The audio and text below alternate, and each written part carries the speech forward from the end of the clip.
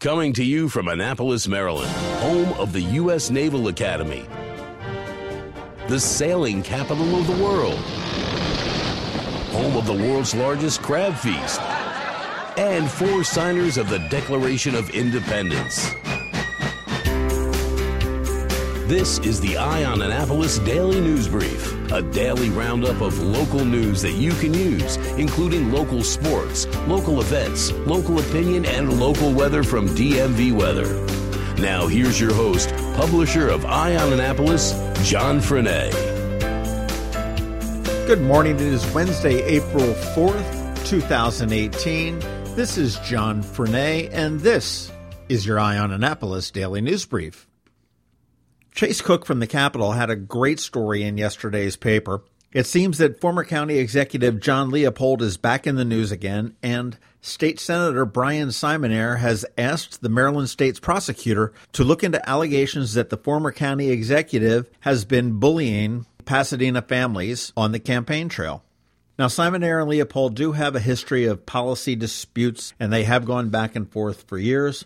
Leopold was questioned by the Capitol, and he said he was not aware of any incident. And what Simonaire is talking about is that a family, who the senator declined to identify, did not want a Leopold sign in their yard, and they claimed that he got, quote, very aggressive, and, quote, he got all mad and says if he sees anybody else's signs on our lawn, he was done with us, unquote.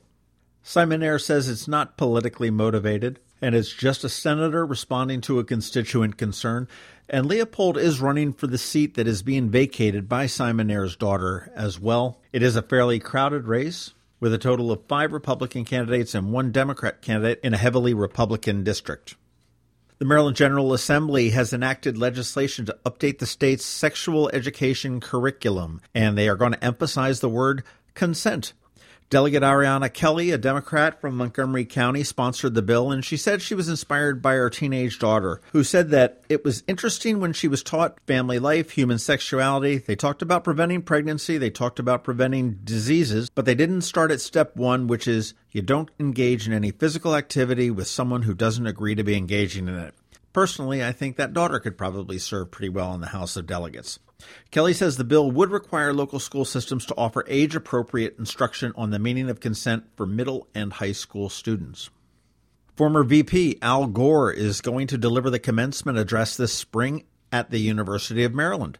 The school announced earlier this week that Gore is going to address the College Park campus on May 20th at the Xfinity Center. University of Maryland President Wallace Lowe said that Gore's ability to look over the horizon was a key factor in choosing him as a speaker. Gore was first elected to Congress in Tennessee in 1976. He served 2 terms as vice president under Bill Clinton and lost the 2000 presidential election to George W. Bush. He did receive a Nobel Prize in 2007 for his work to raise awareness of climate change. Speaking of colleges, and this is a great story, at just 6 years old, Mecky Johnson, who's a student at Gilman up in Baltimore, heard a radio story about a student who was accepted to all 8 of the Ivy League schools. And he told his mother, when he was 6, I'm going to do that one day. Well, damn if he didn't.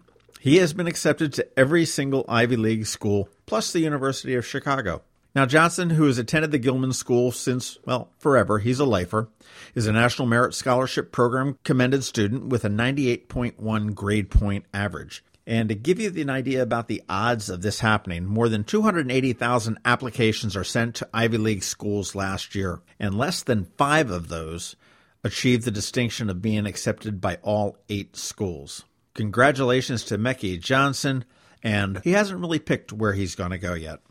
Boy, wouldn't that be tough to have that kind of a decision, huh? Hey, and if you are running for office with constituents located in Anne Arundel County, Eye on Annapolis has a platform for you. Send your op-ed over to info@eyeonannapolis.net along with your headshot, and we will definitely publish it. We do believe that our readers need to be informed, and any way we can get information to them, we will. Also, if you are a candidate and you are interested in possibly doing a podcast with the Maryland Crabs, or maybe as a bonus episode to this podcast, feel free to contact us as well, and we'll make that happen. And as we're talking about podcasts, hit that share button, tell your friends about us. Also, head on over to Apple Podcasts or Google Play or wherever you're getting your podcasts and give us a rating. It helps us grow, and I really personally appreciate it. Hang tight. We have George Young coming up in a little bit with kind of a freaky weather forecast as we wrap up the first week in April. And of course, we've got Sean Young with RBC Wealth Management, who has been a loyal and valued sponsor of this podcast. So listen to what he has to say right now. I'm Sean O'Neill, your local RBC Wealth Management advisor. When you choose to work with me, you'll have access to a worldwide network of financial products and services only available from a leading global institution. RBC's international reputation for physical strength and stability, world-class capabilities, and corporate values is unique in the financial services industry. I also recognize the importance of reinvesting in the communities in which we live and work, and I'm committed to serving my clients by building long-term relationships based on trust, integrity, and confidence. I look forward to helping you with your wealth management needs. Call me, Sean O'Neill, today at 410-573-6723 for a complimentary consultation. RBC Wealth Management, a division of RBC Capital Markets, LLC. Member NYSE, FINRA, and SIPC. This is Maryland. The weather can be nearly unpredictable.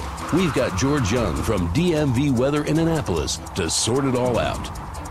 Hey everyone, this is George with DMV Weather, and this is your Eye on Annapolis forecast for Wednesday, April 4th. Today, 4-4, is a big day, not only because there's some very interesting and potentially even dangerous weather ahead for the Annapolis area today, but it's also one of my favorite days of each year. More on that in a minute, but first the interesting, dangerous weather part. Temps will soar towards 70 degrees and beyond today on very strong southerly and westerly winds of 20 to 30 miles per hour sustained with gusts to 50 and beyond. And with those winds and a trailing and powerful cold front will come a chance for strong to even severe thunderstorms later today, followed by a quick drop-off of temperatures from the 60s or 70s down into the 50s and even 40s. A wild weather day ahead indeed, with more wild weather ahead, as it might snow very early Saturday morning and maybe only be in the 40s for highs this weekend. Stay tuned to Eye on Annapolis and DMV Weather for updates, as the bottom line is it's about to get active weather-wise for all of Anne Arundel County, and we may just see a little bit of all four seasons over the next 4 days. Speaking of four, today is 4-4 as we mentioned, and it's one of my favorite days of the year. Why? Try to be as brief as possible. I went to UNC Asheville in the early 90s for 2 reasons: play Division I baseball and get a degree in meteorology. I played my 4 years and ended up with a minor in meteorology after changing majors in my 3rd year, but it was the experience of a lifetime. One of my roommates and teammates from UNC Asheville was Matt Swain. He was an incredible baseball player and even better human being. Everybody loved Matty. A few years after we graduated in 1995, I was working on an MBA degree at East Carolina, and suddenly it hit me one day how I had almost lost touch with Matt completely, a best friend and then some. And before I knew it, after sitting down at my computer, I had a 2-page letter in my hands to Matt saying, "I'm not sure why I'm writing this letter to you, especially since 26-year-old guys don't really write their 26-year-old guy friends letters. But I simply feel like I need to tell you how much your friendship means to me now, because I don't want to wake up one day and have you be gone and somehow not have the chance to let you know. So that's that." And that was that. I put the letter in an envelope, let it sit on my kitchen table for 2 days, trying not to mail it, begrudgingly dropped it in the mailbox on a Thursday, and went off to work and forgot about it. And as fate would have it, Matt got the letter 2 days later that Saturday, read it, placed it on a night table next to his bed in his home in Kernersville, North Carolina, called another roommate and teammate of ours on his way out to a party that night to tell him about this weird, funny, cool letter he had gotten, and then he died in a single car accident on the way home that night. And that was that. I vowed from that point forward to try to do something to honor my friend. I didn't know what it was, but it was a promise made nonetheless. Matt had a nephew named Dylan who was maybe 5 or so at the time. I watched Dylan grow up from a distance, mainly via social media, and after nearly 20 years, I was finally set to actually meet Dylan for the first time ever in February of 2017. He was, for all intent and purposes, the second coming of Matt, and while I genuinely couldn't wait to meet Dylan for Dylan himself, I also couldn't deny the reality that I'd be getting a piece of my long-lost friend back after nearly 2 decades. And then I got a call one day in the middle of January last year telling me Dylan Swain had passed away suddenly in Charlotte. He was in his mid-20s. Before I knew it, I was at Dylan's funeral a few days later at the same exact church in which Matt's funeral was held, and when all was said and done, I watched Dylan's casket be lowered into the ground right next to my friend Matt. And that was that. And it was in the first few days after Dylan's funeral in which DMV Weather was truly created. Full commitment, no looking back. Make it happen and honor both Matt and Dylan in the process. So why is this day so special? It's because my friend Matt wore number 4 in baseball. And everything I do now with DMV Weather is for him and for Dylan. Don't get me wrong, I love the forecasting action, but I'd give anything for just one more day. And so on this day, 4/4, which just happens to be the day of Martin Luther King Jr.'s death, as well as the 1-year anniversary of my stepdad's passing last year, it's a good day to remember dreams, and as the U2 song sums it up, to live a day filled with pride in the name of love. This one's for you, Matt and Dylan.